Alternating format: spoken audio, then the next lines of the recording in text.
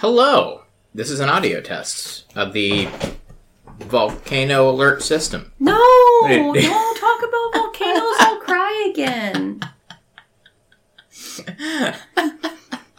Everybody's fine in Iceland, babe. I'm gonna cry. Uh-huh.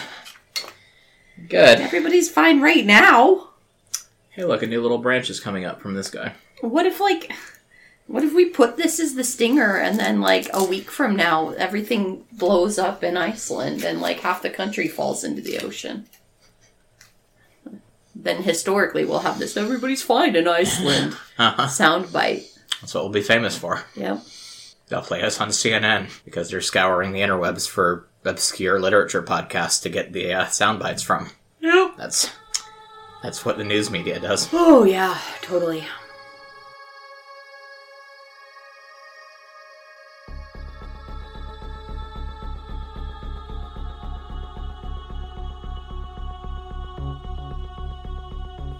Hello, and welcome to Chronically Olympus, the podcast in which my co-host and I discuss the Percy Jackson and the Olympian series, chapter by chapter, and today we are discussing Chapter 7 of The Sea of Monsters.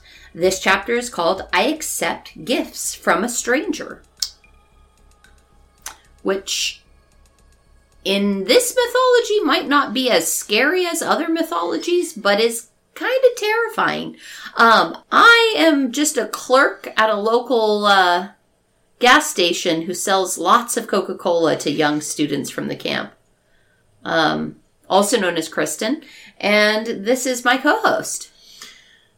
I'm a marshmallow. I'm a potato. Also known as Chris. Are you like a Stay Puffed marshmallow? Are you a Jet Puffed marshmallow? Are you a little jar of marshmallow fluff? Well, consider I'm probably going into a s'more or something. I'm like a Jet Puff, I think. Okay. One of the giant ones. Cool. Anyway, hello. How are you, Kristen? You're a giant marshmallow. Yep. That's me. I'm fine. How are you? Good. We haven't done this in a while. Yep. Are we apologizing for that? I don't think so. Okay. I don't know if you actually got any of that out. Yeah, it's been a minute. Life's been busy. We've been up to things. We've had house guests. We've been house sitting for people. We've had, I want to say holiday stuff, but not really. We did have a Halloween party. Yep. So we had that do over a weekend. We were house sitting, had a guest come. I have another job. Yep. I'm Kristen, doing the 2-job life right now. Still waiting for that Patreon to take off. Yeah, still waiting on that. So listeners, if you want more frequent episodes, allow Kristen to quit her other job by giving us money. Totally. Because she is the editor-in-chief of this news establishment. Anyway. I edit the podcast. Yeah. And I am 50% of the voice acting. Well, next month we do have actual episodes going up on the Patreon. Yes, we will, because next month is the official release of the Percy Jackson series. And we'll be doing an episode-by-episode breakdown.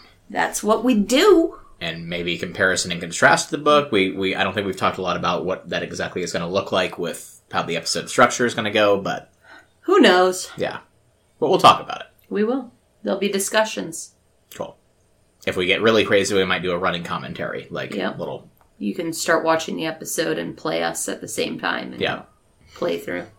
Anyway, Kristen, how do we start this podcast? We banter. We introduce each other. And we do summaries. Yeah. Mm-hmm. So as Chris and I are reading through the chapter, we create a bullet point summary for that chapter.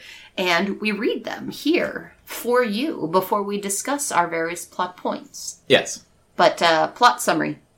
Bullet points. Cool. Go. All right. So mine are as follows. The kitchen sounds lovely. Hey, look, they're after the fleece. There's the title. Is there trouble between Mr. D and Tantalus? Percy's got competition. Tyson is building a plot device. Product placement gets out of hand.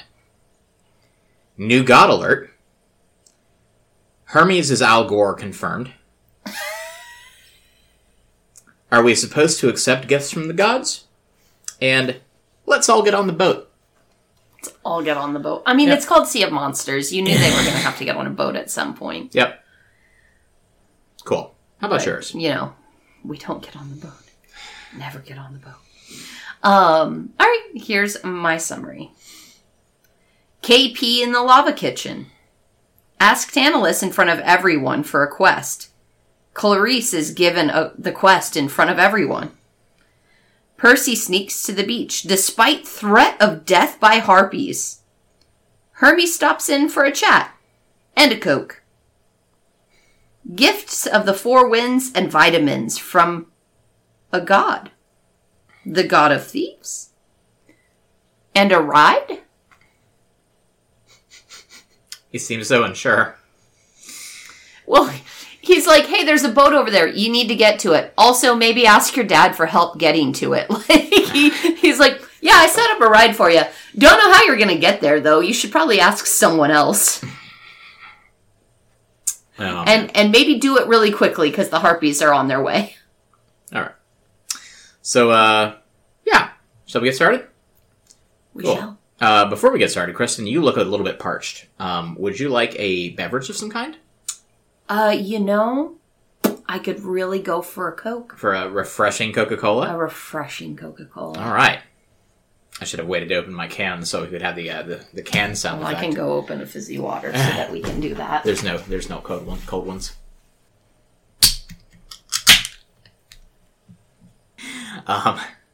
Anyway, there's a podcast done by the very talented Robert Evans called Behind the Bastards, which is much, much, much, much larger than we are.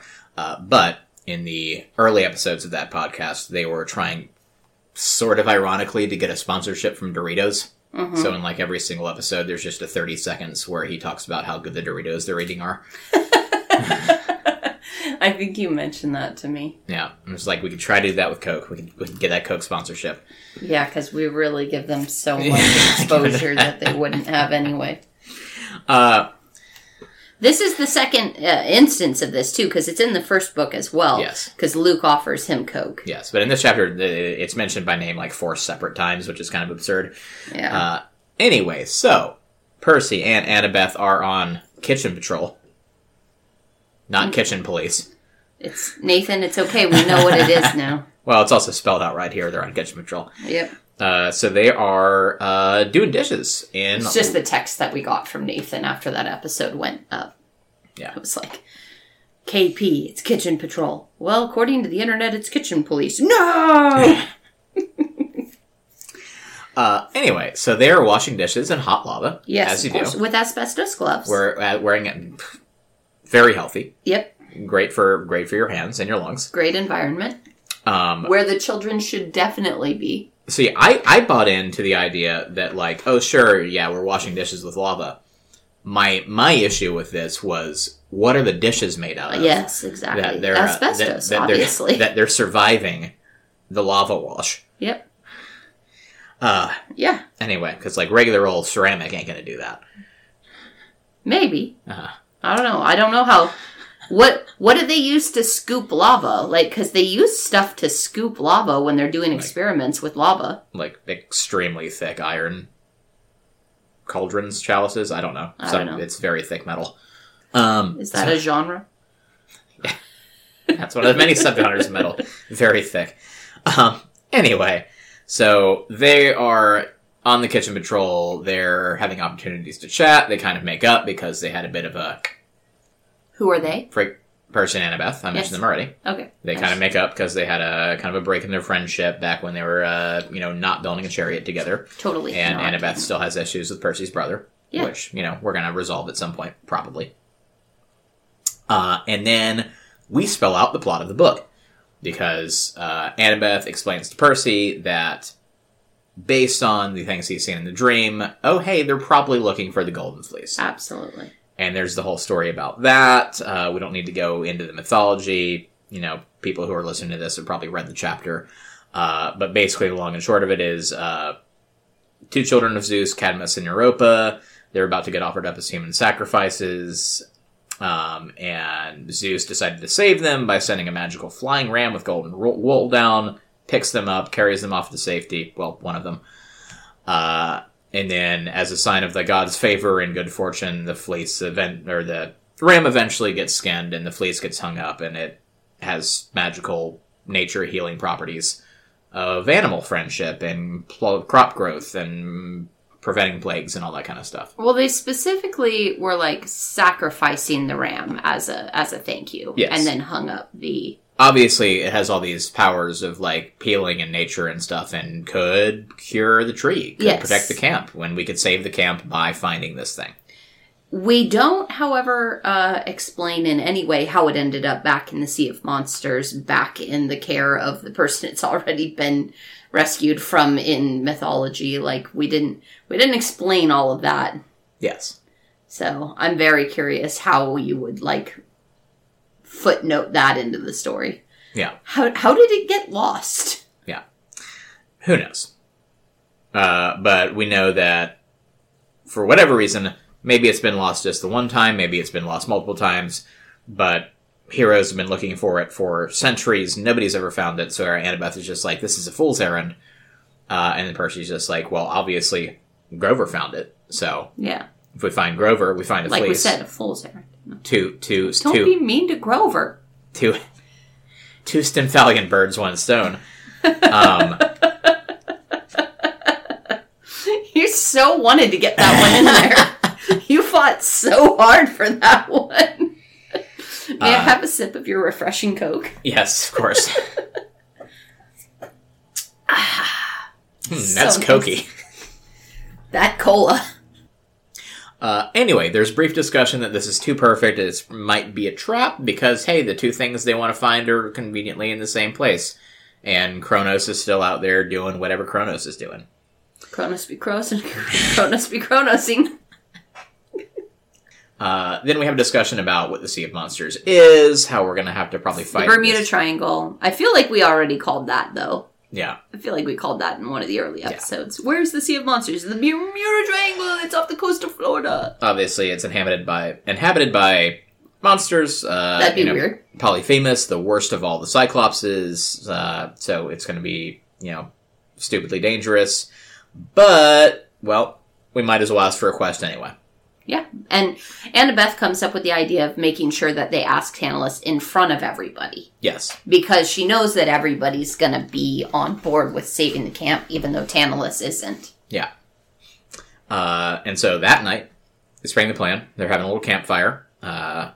Everybody's kind of somber. It's a dour mood. I do really like the idea that the fire reflects the mood of, the people. Yes. That was cool. It's an enchanted campfire. Changes colors, changes heights. It reflects the mood. They're singing classic camp songs like I Am My Own Great-Great-Great-Great-Grandpa. Down by the Aegean. Yeah, this land is Minos' land. Yeah. Those things you sing. Absolutely. Everybody knows these, right? Yeah, these are classic camp bangers. Anyway, so they're having a very half-hearted sing-along. Mr. D leaves early. And I wanted to point out this one line. I put it in my summary. It says, Dionysus left early after suffering through a few songs. He muttered something about how even Pinochle with Charon had been more exciting than this. Then he gave Tantalus a distasteful look and headed back toward the big house. And it's a one... You're so distracted. No, I'm not. I'm trying to remember if that line was in my book. Because I don't remember the line about the Pinochle with Chiron. I don't remember that line being in there. I imagine it would have to be. I really want to confirm that, though, because that's bothering me. He muttered something about even Pinochle with Chiron having been more exciting than this. So, you're right. Sorry, Mr. D left. Yeah, and that's a really brief throwaway line. I just thought it was worth pointing out because maybe, thus far, all the interactions between Dionysus and Tantalus have been, not necessarily positive. They've been mildly antagonistic from Mr. D to Tantalus. Yeah. And so, Mr. D has no love lost toward Tantalus at all, it seems. He's just he's a necessary evil of, just one more piece of his punishment that he has to go through. Yeah. Cool. Then Tantalus comes over after the sing-along, tries to eat a marshmallow, fails. Percy comes up. The marshmallow throws itself into the fire. Yeah, it's kind of horrifying. That's why I decided to write about it. Spoilers go. for my rewrite. Anywho, so Percy comes up, brings up the idea of this quest that Annabeth then explains much more efficiently than he could. And Tantalus is saying it's nonsense, it's not necessary, etc., etc. You wouldn't even know where to look. And then Percy's just like, oh, wait, we got coordinates. Which and we then called... he tells them what the coordinates are. Like, that's the part where I'm just like... Yeah. As soon as he started saying the coordinates out loud, I was just like, no. Yeah. Don't do it. Let everybody know exactly where you're going. Don't do it. Because the only bargaining power you have to get this quest is that you are the only one who knows where to go. But at the same time, would it have gone anywhere with Tantalus if he had said, like, oh no, I know where it is, I just can't tell you? Well, I mean, telling him the coordinates is not, like, going to actually solve, like, it's... Being able to say 4 numbers is not going to prove to Tantalus that you know where it is unless Tantalus knows where it is and you're confirming information he already has. Yeah. But at that, the campers start to get really excited. They drown out Tantalus and basically force him into allowing a quest. Yes. And just to spite Percy and Annabeth, he decides the person who should go on this quest is, of course, Clarice. Yes, which I think is great. I think Clarice should go on it. I was really excited that Clarice was going to end up choosing Percy and Annabeth to go on this quest with her. Yeah. Because that feels very much like a thing that she's smart enough to do that. Yes, even though she really doesn't like Percy at all. Yeah, she hates Percy, but, like, she also is she's leading the defense of the camp. Like, yes. Tantalus is killing 2 Stephelian birds with 1 stone by getting rid of Clarice and spiting Percy. Yeah. Because Clarice is protecting the camp and leading this charge to keep the guard up. Yeah. And, like, obviously Percy's upset about this, but, like, I did like the idea of Clarice getting to do something and, like, maybe her becoming more of a character in this book. Also, they do make kind of a point of, like, there's campers being like, oh, yeah, you got your chance last year, which he did. It's like, if this is a thing where, like, quests are rare, as we established in the first book, and, like, maybe 1 student is sent on 1 quest a year, like, is it fair for Percy to get 2 in a row? Yeah. Like, that seems a little sus. Yeah. But they've been rare recently. They weren't this rare in the past. Yeah. Ever since that lightning thief business. Yeah. I mean, it was before that, because Percy was the first one to get a quest since something else had happened. Since Luke. Yeah. Luke screwed it up. I don't know. Luke screwed everything up.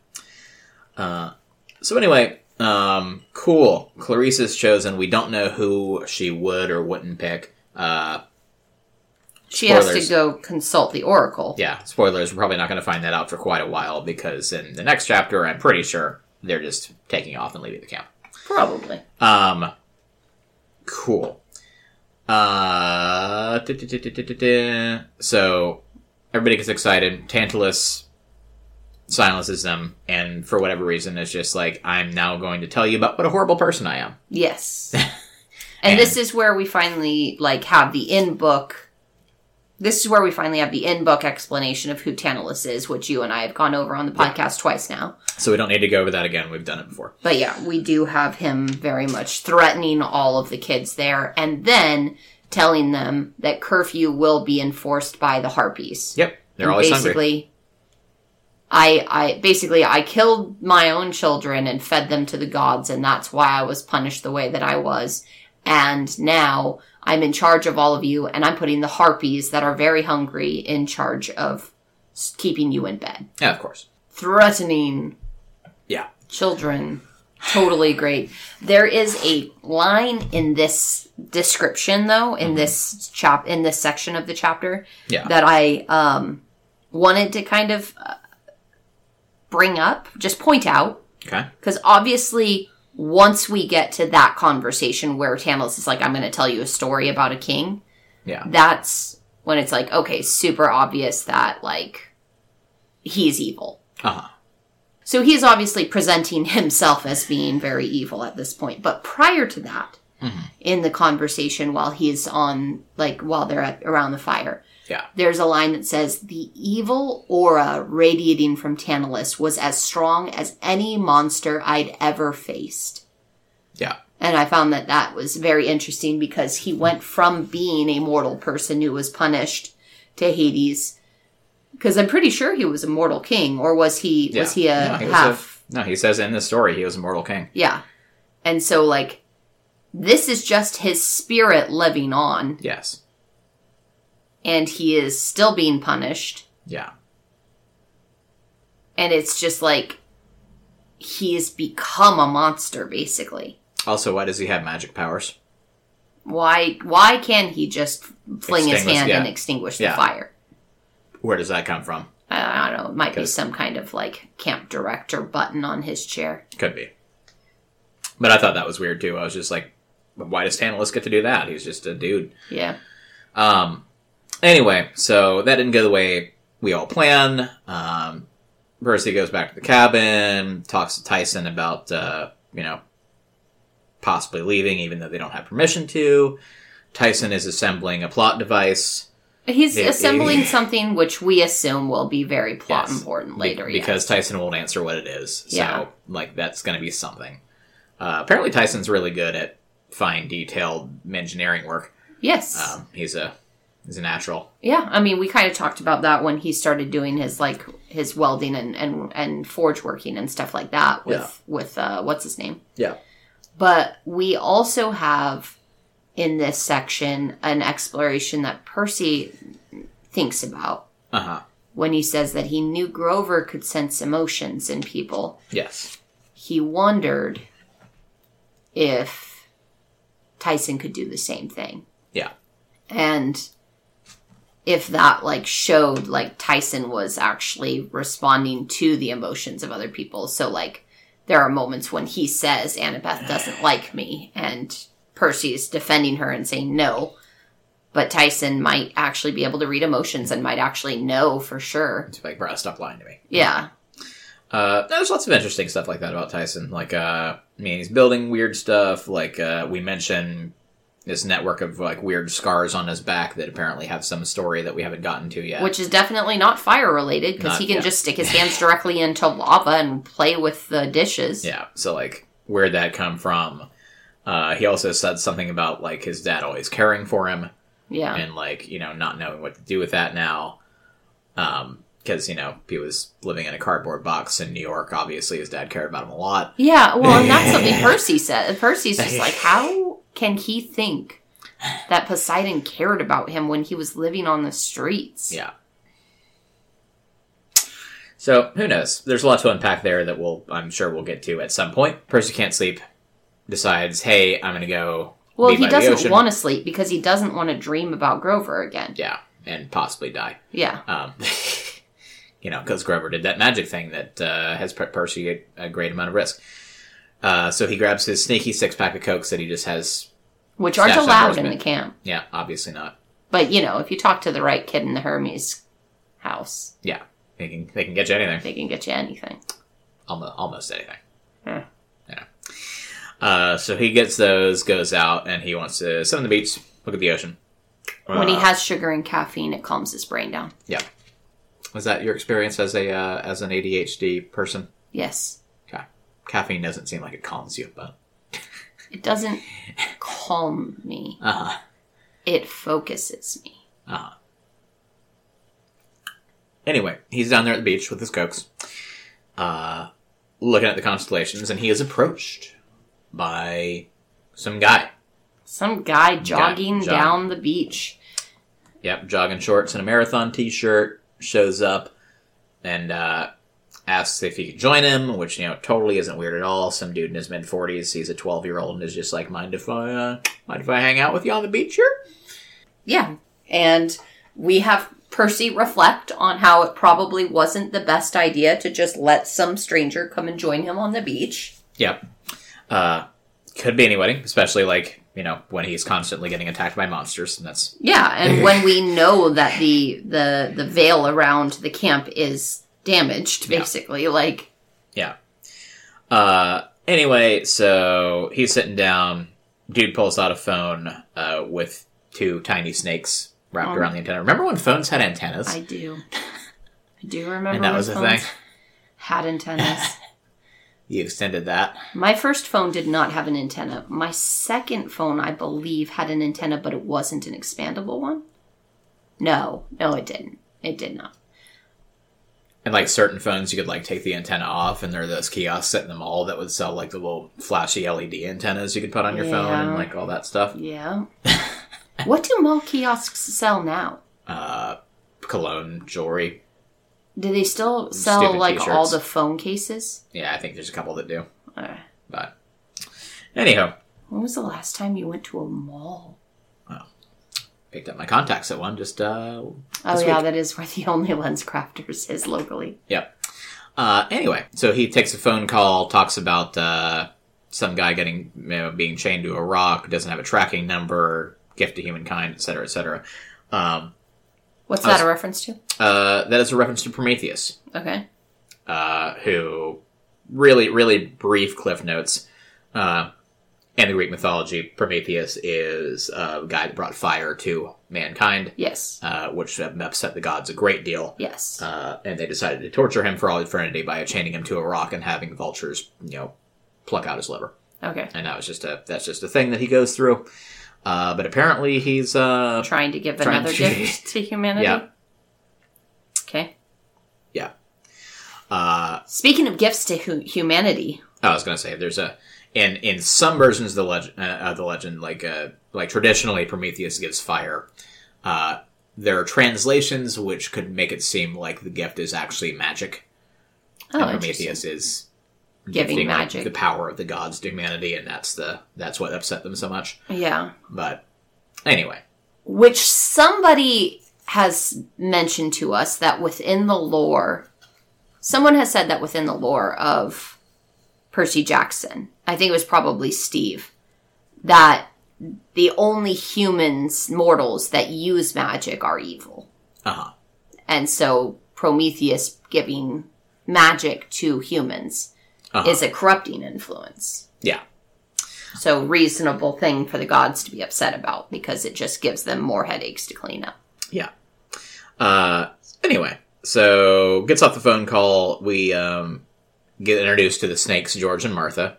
Oh, yeah. Right? Yep. I want the running commentary throughout the rest of the book. I really do too. I want George and Martha to stay in the back of his head for the rest of the book, because they are great. They're annoying, but they're so fun. Best new characters. Yep. And we have a little bit of back and forth. We talk about the constellations a little bit. What's your favorite, Percy? Yeah, so Hercules, why is it your favorite, etc., etc. And long story short, we realize that Percy doesn't respect strength the way that he's expected to. Hermes is surprised for his reasoning as to why he liked Hercules. You named him. I was going to say we found out it's Hermes. Yeah, that is a point, but I was going to say long story short. Hey, it's Hermes. Cool. It's Luke's dad. Yep. There he is. We realize that only after he pulls out the staff and the snakes transform into full-size snakes. And it's Percy's Caduceus. like, oh my god, it's a Caduceus. This is why I recognized you, because I saw you before. Yeah. And Hermes is just like, yeah, people don't usually say Luke's father when they first realize who I am. That's You're Luke's dad. Not trying to claim that one.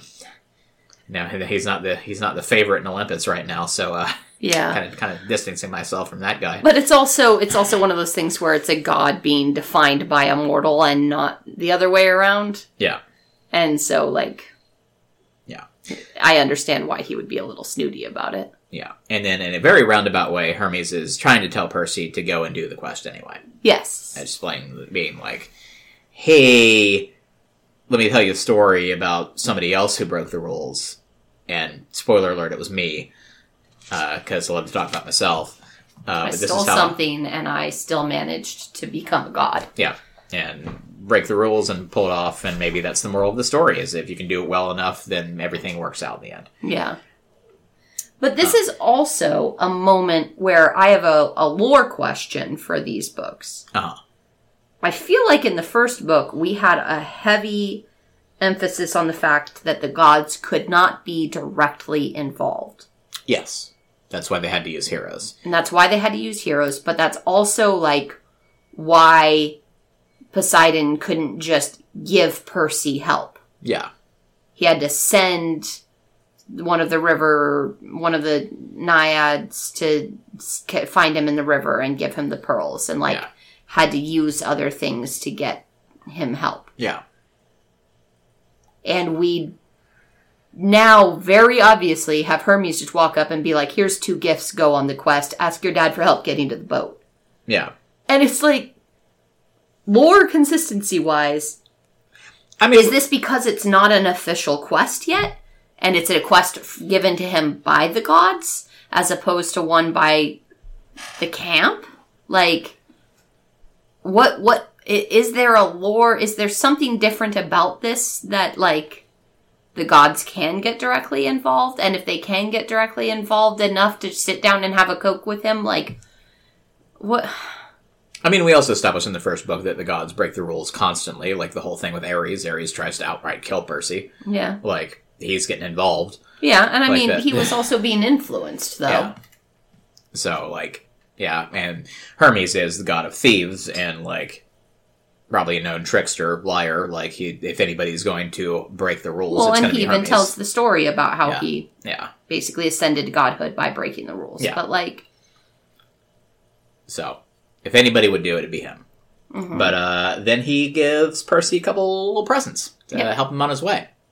So we get a fun little thermos, like old school, like thermos with like little cup on top. Like, I don't know if you ever had one of these as a kid, but like... I had access to a couple of them.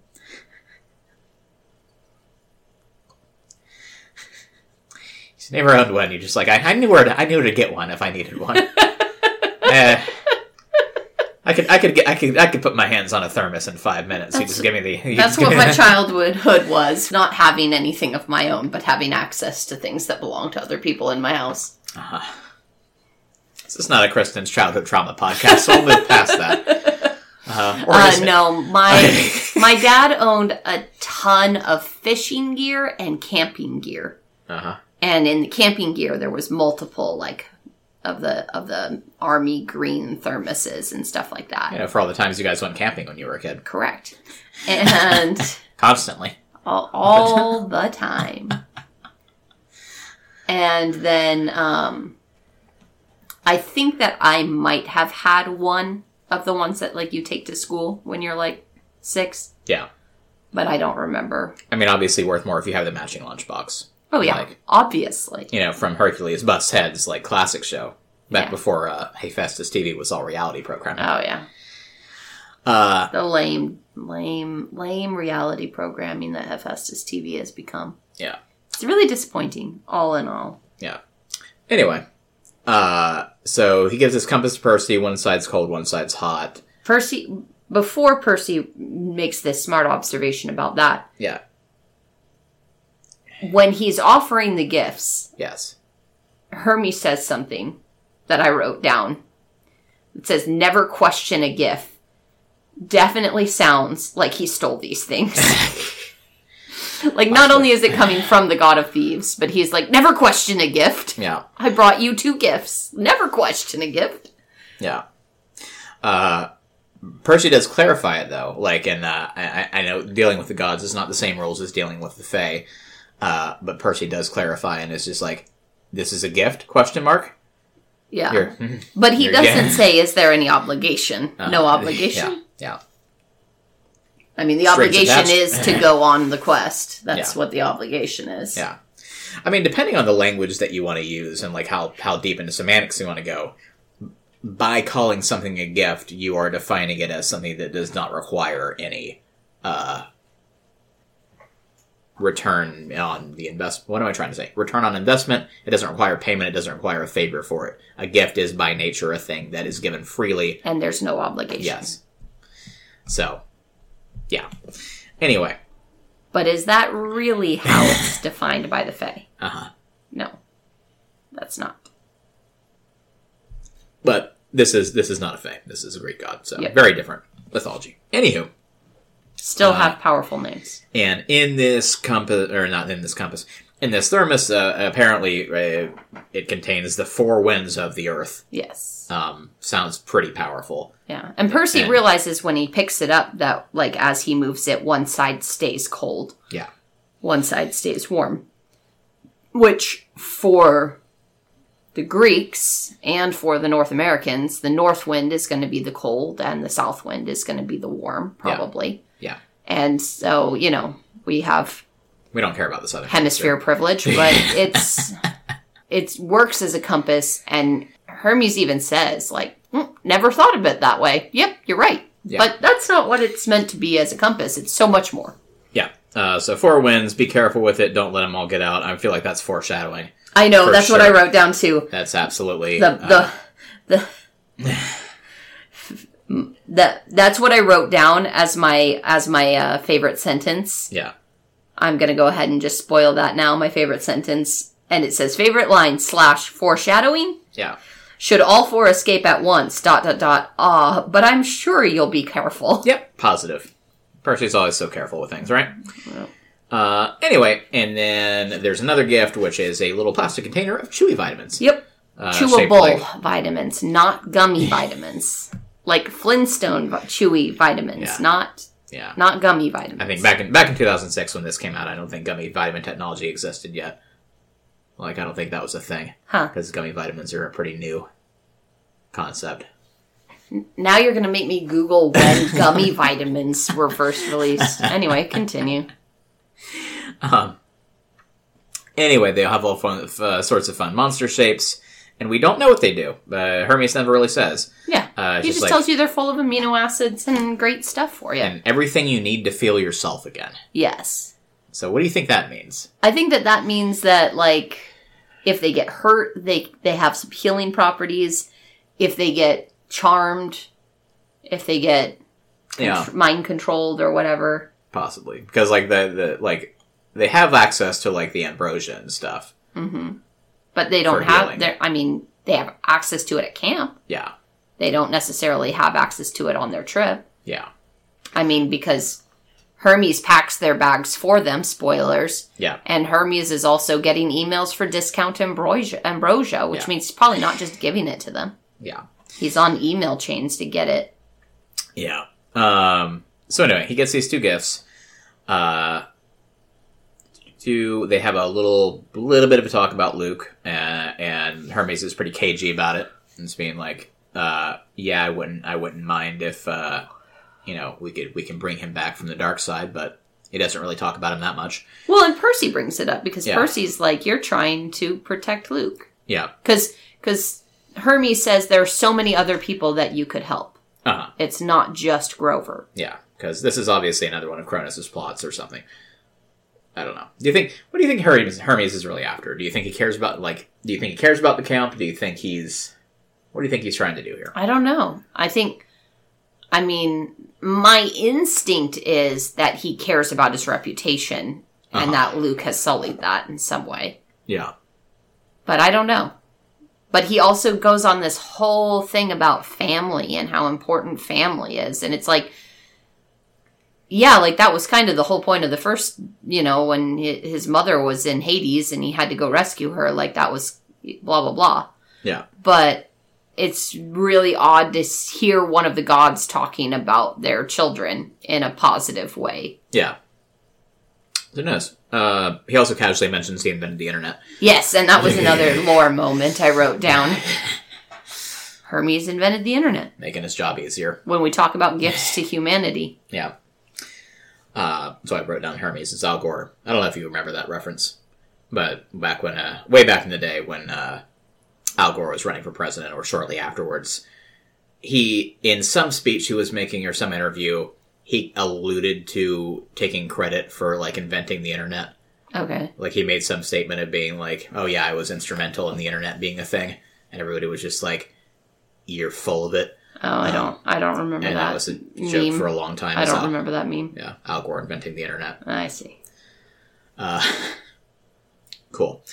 Anyway, so then Hermes gives a little cryptic statement about you have a shorter deadline than you realize. Hey, you have less time. stuff's going down. And he's packed some going bags for him. down for real. He's packed a few bags. And waterproof bags, even. Yeah.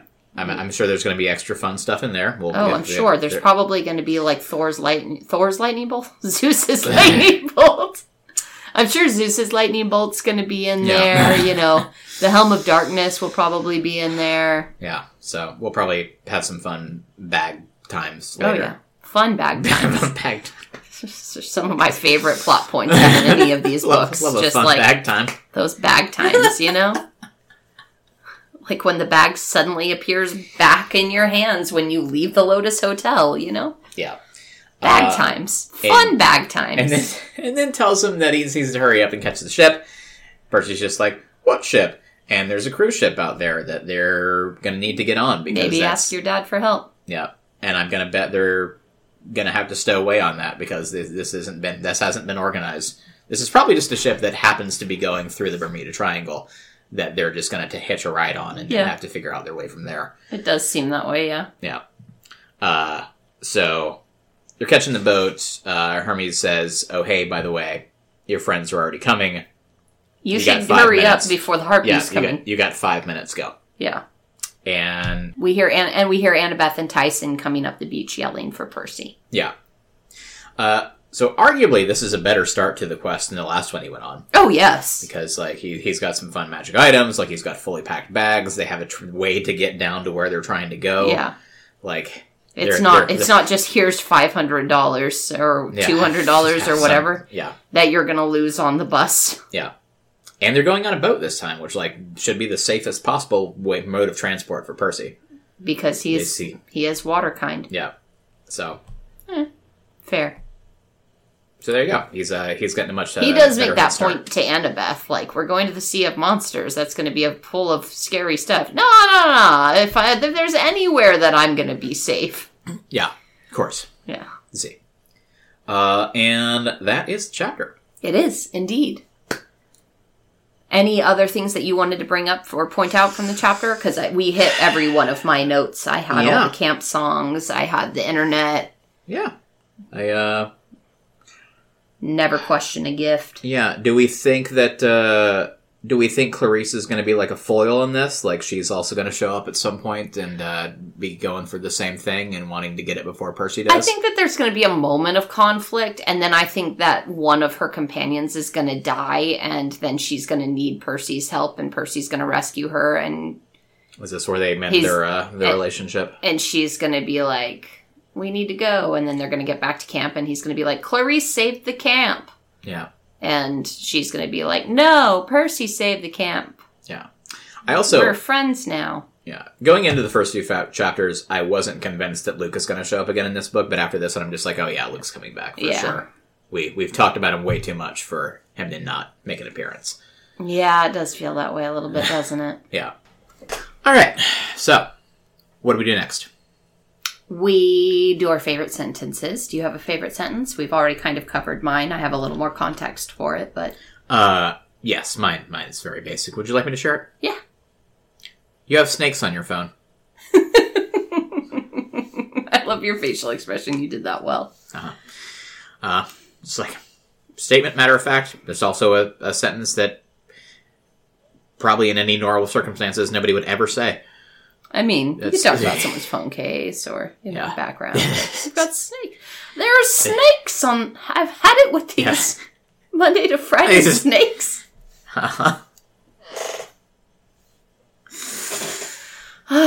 On this phone.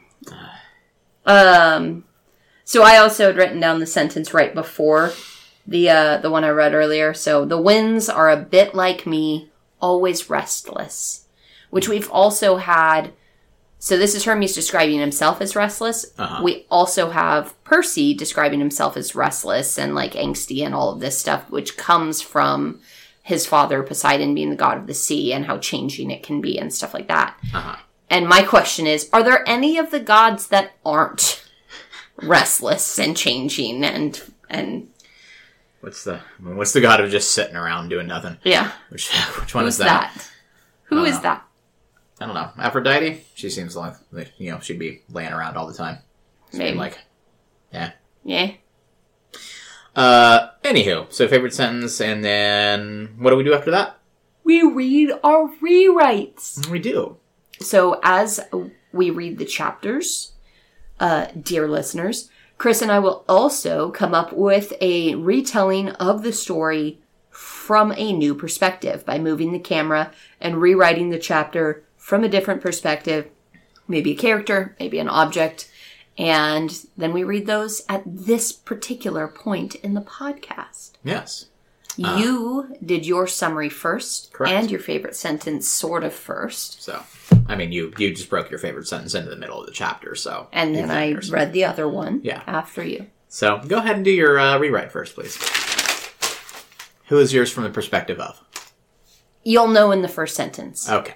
The voice introduces itself. Okay. We harpies are hugely misunderstood.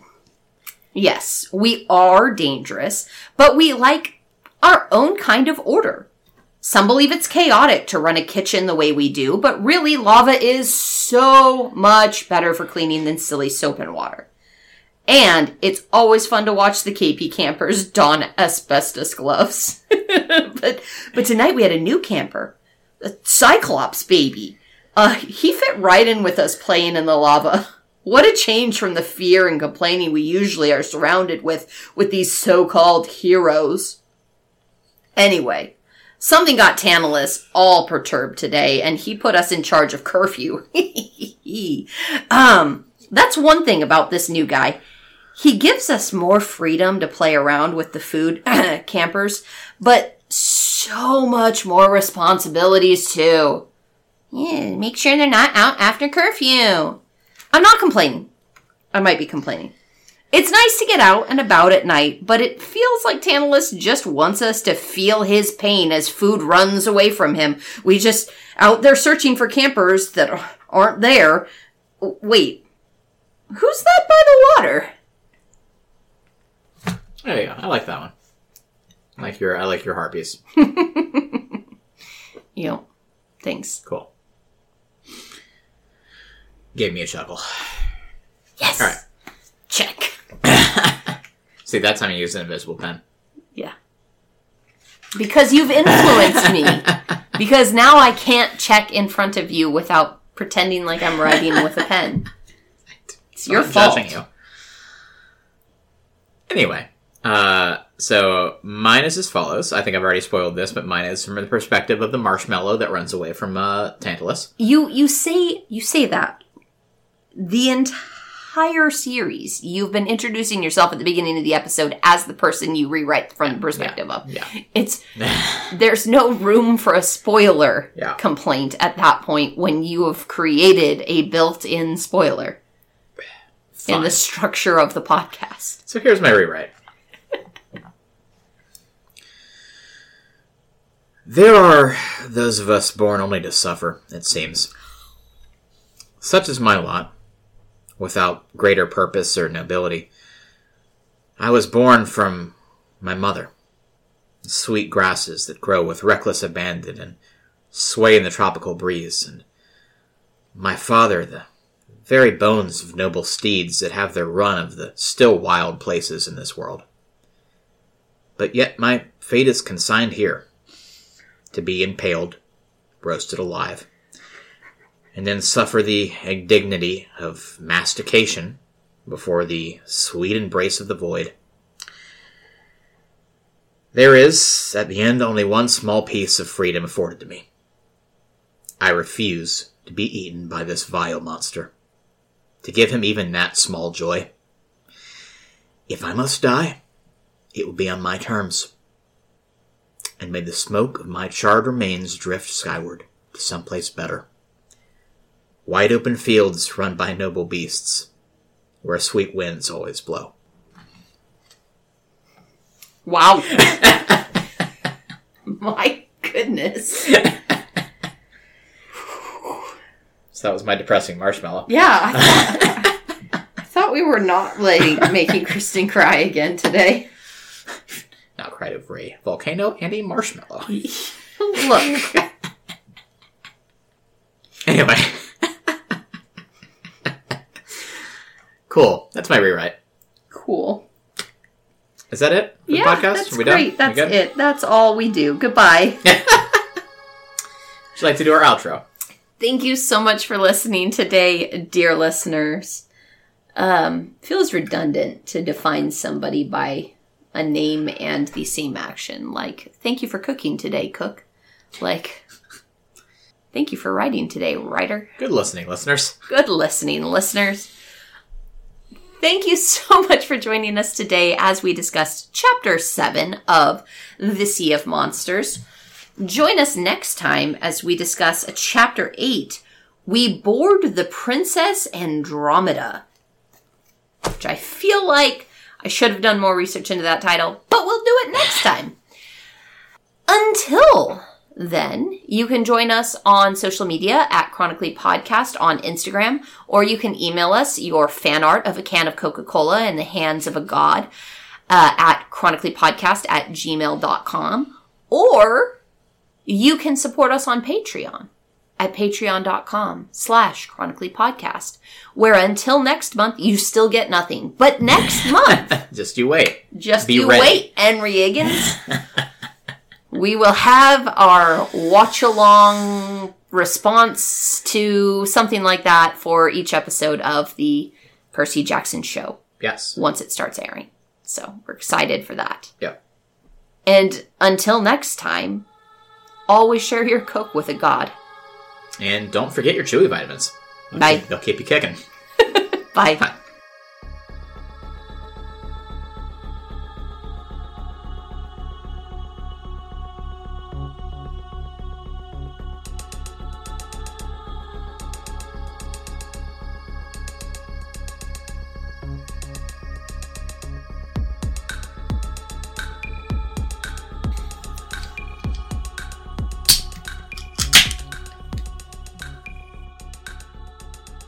Discuss the Percy Jackson and the Olympian series chapter by chapter.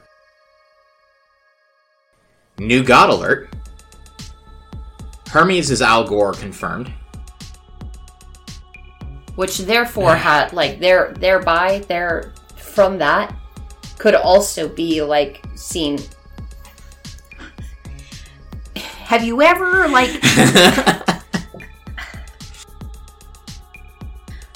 It would have been a perfect little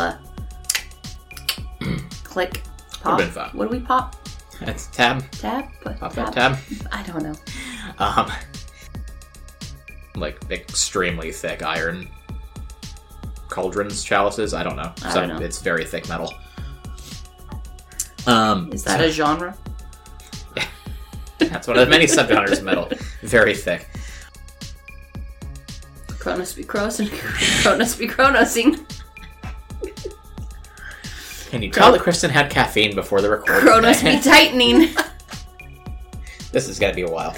Oh, man. I almost grabbed my energy drink out of the fridge. And I was like, no, you had a cup of coffee today. You probably shouldn't do that not do that. May I have a sip of your refreshing Coke? Yes, of course.